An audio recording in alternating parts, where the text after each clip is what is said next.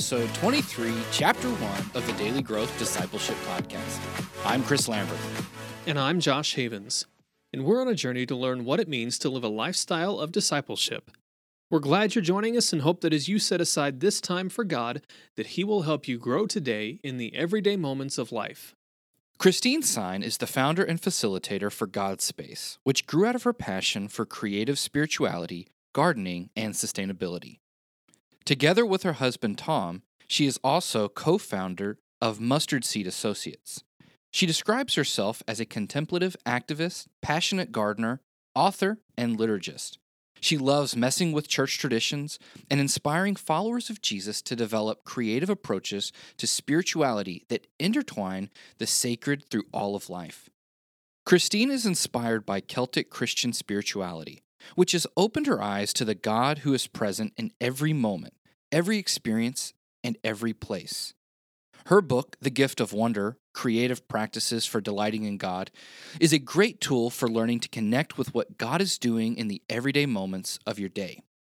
In a former life, Christine trained as a physician in Australia, practiced in New Zealand, and developed and directed the healthcare ministry for Mercy Ships.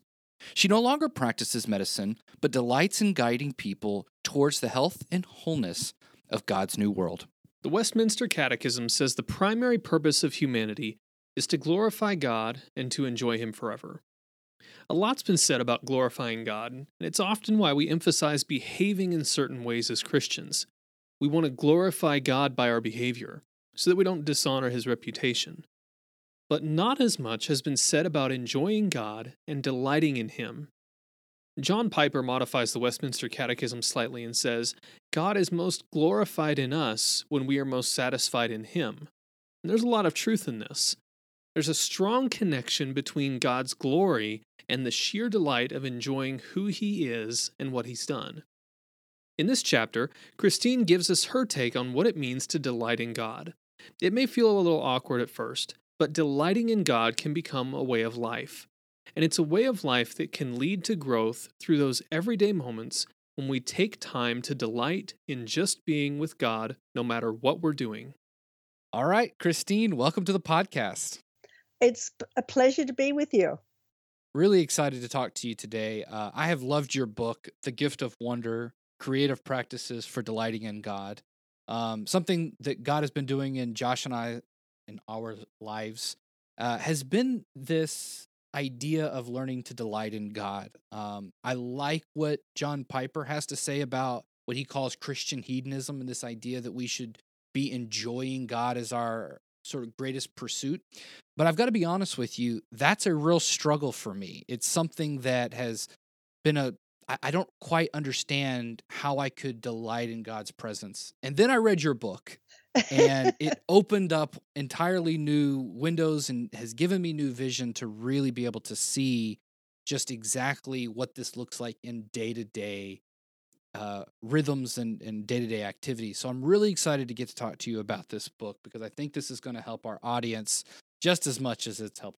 Yeah, but it's really about, it's like we struggle so much we look at the Christian life and we think it's a duty. We have to continually trudge through one day at a time, continuing to do one thing after another so that we can eventually make it to heaven. And there's got to be something more than that. So, Christine, if you would, tell us, what does it mean to delight in God? That's kind of a big question, but... It is. I mean, and in a way you could say that it takes me the whole book to unpack it to a certain extent. But I think, one of the things that I have struggled with over the years, I should say, is this whole concept too of delighting in God. And, I grew up with a very authoritarian view of God, which I think many of us did, and a God that, is very strict. And if we don't kind of do all the right things, if we mess up, if we just move an inch off the right path, then we really get God's disfavor and everything goes downhill from there. But I think part of what I've realized over the last few years is that God both delights in us and wants us to delight in God as well. And for me, that means really enjoying being in God's presence. It means enjoying being together with the people that God has placed in this world around us, and being together as well with God's creation. And so all of those things together, I suppose you could say in a nutshell, is what it means to delight in God for me. Just really enjoying the whole sense of God's presence in so many dimensions of this world in which we live. How did you first come to the realization that you needed to delight in God's presence? You could say that's a long story. That's kind of the story of my life to a certain extent. I think I grew up with a fairly strict. Well, I didn't grow up in a Christian family, but I became a Christian as a teenager, and then over the years moved towards a more a broader kind of approach to faith. I think that to a certain extent it seems a little strange, but you could say that the place that I started to open myself to the fact that God delights in me and I am made to delight in God was when I worked in the refugee camps in the mid-1980s. And I think being in a situation where everything around you, was so depressing and so struggling, and everything was just so horrific. That's the only word that you can say. You start to look for, is there more hope in the world? Is there a real purpose that we have in this world that is beyond this kind of horrific experience? And that was when I started to, I think, connect to some of the sense that God really does delight in me. And God, I started to get an inkling, I suppose you could say, of the fact that God delighted in the things that I was doing. That the fact that I was not focused in on myself, but I was focused on the world around me, and I was taking a certain sense of responsibility to interact with that world, was something that I became aware that God delighted in. And then I think you could say over the last 15 to 20 years, it's been a growth in that direction as I've explored different ways of connecting to God and connecting to God's people as well. You shared something that's very fascinating, and we will unpack it as we move along, as we move on. But like this idea that, you were working in a refugee camp, and that's where I really want to jump in and explore, because you've lived a very interesting life. I've not talked to too many people who've had the experiences that you've had that I want to share with our audience so that they get a full picture of where you're coming from here. But let me throw this question out, because it seems so interesting that you could discover that you needed God's delight. You needed to learn to enjoy God in the midst of such incredible suffering. I just want to let that hang there, because I think that that's pretty incredible.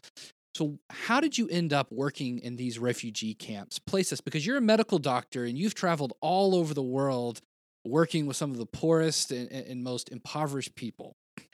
Well, yeah, I trained in Australia, did my medical training in Australia, and then I was in family practice in New Zealand for a couple of years. And then I joined an organization called Mercy Ships, which at that point in time was just in its infancy. In fact, they didn't even have a mercy ship really at the point that I joined. In fact, I had responsibility for developing a hospital on board the first mercy ship and developing a program to do cleft lip and palate and eye surgery and medical and dental work back in the 80s. And at the same time had the opportunity to work in other poor communities like the refugee camps, which absolutely turned my life upside down.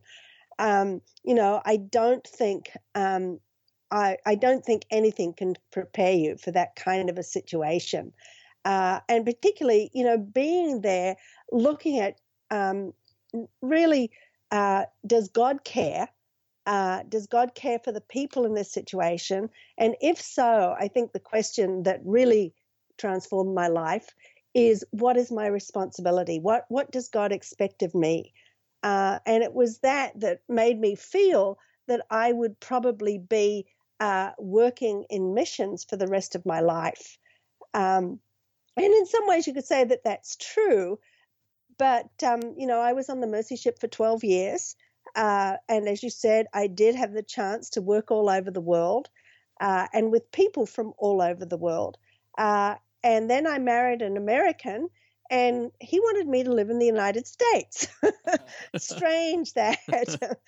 and but coming to live in the United States, I think I came with some questions that, and that was 26 years ago. And so I came with questions that you could say in many ways that I've been processing ever since. Partly, what um, what does a spiritual practice look like? What are the things that really need to undergird our lives so that we can be fully engaged in the world that God has placed us in? Because part of what I realized is that a lot of the discipleship that I'd learned way back when didn't really prepare me for the situations that I'd faced in the refugee camps. But in some ways, it didn't really prepare me for life in the United States either. And basically what I mean by that is that it's so easy, I think, in a place like this to kind of shut out the world of suffering around us and to shut out the world of need around us and to not really take responsibility. And so I started, when I worked in the refugee camps, I had been introduced to Henry Nouwen, who is a contemplative monk, and his work was kind of what started me looking at a broad range of other kinds of spiritual practices. I started looking at the prayer 4 or 5 times a day as the monks did. I started looking at the practice of Lectio Divina, which is a more contemplative approach to studying the scriptures, where you don't kind of do a traditional Bible study, but you really look at a scripture and allow God to speak to you through a phrase or a verse or something like that, and amazed to see the ways that God really did speak. But then that, in a way, you could say, formed a foundation out of which I kept feeling as though I wanted more and more and more, particularly because I wanted practices that connected me to God's presence throughout the day. And throughout every aspect of life. And I realized that was part of what was lacking in so much of what I'd been taught. It was that, I'd been taught basically that discipleship was about reading the Bible, for a certain length of time, usually in the morning, and praying. And then you kind of basically went about life as usual. And it just wasn't enough for me. I just needed practices that helped me to connect to God wherever I was and whatever I was doing. And so that's kind of been the journey of my life. And the gift of wonder was really the culmination, at least so far, of that process, because I suspect I'm going to continue to learn and to continue to grow in some of these things as well.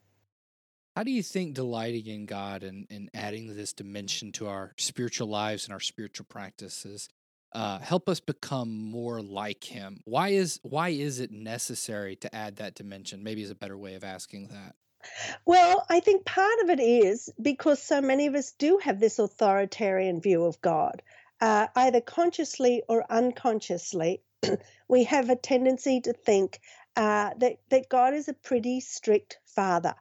And I think that, part of what we need is this recognition that God isn't like that at all, but that God really does delight in us and delights in who we are, not in a kind of I suppose you could say, generalized form, but God delights in us, each of us specifically, for who we are, for the way we're made, physically, spiritually, emotionally. I think God really does appreciate every single aspect of who we are.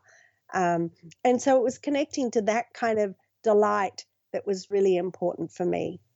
It's really hard for me to wrap my head around the fact that God likes me. And not in a general sense, but that God actually loves me because of who I am. It's actually hard for me to say that and believe it. And maybe you feel this way too.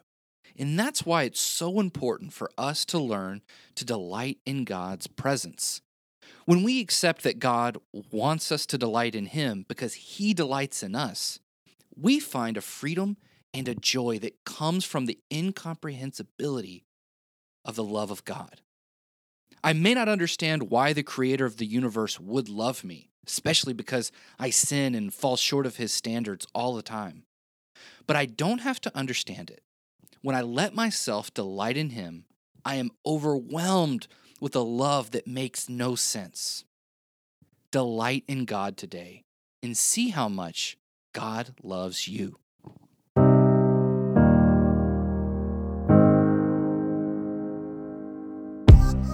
How can you create a lifestyle of discipleship? Most Christians think discipleship is a program or a few practices thrown in at the beginning or end of the day. But we want to help you create a lifestyle where walking with Jesus throughout the day is not only possible, but natural. And we have a tool that's going to help you do just that. It's called the Daily Growth Journal. It's a guided journal that's going to help you become secure in your identity with God and authentically walk with Him in your daily life. Growing daily in your walk with Christ is possible if you cultivate a lifestyle of discipleship. And the Daily Growth Journal will help you do just that.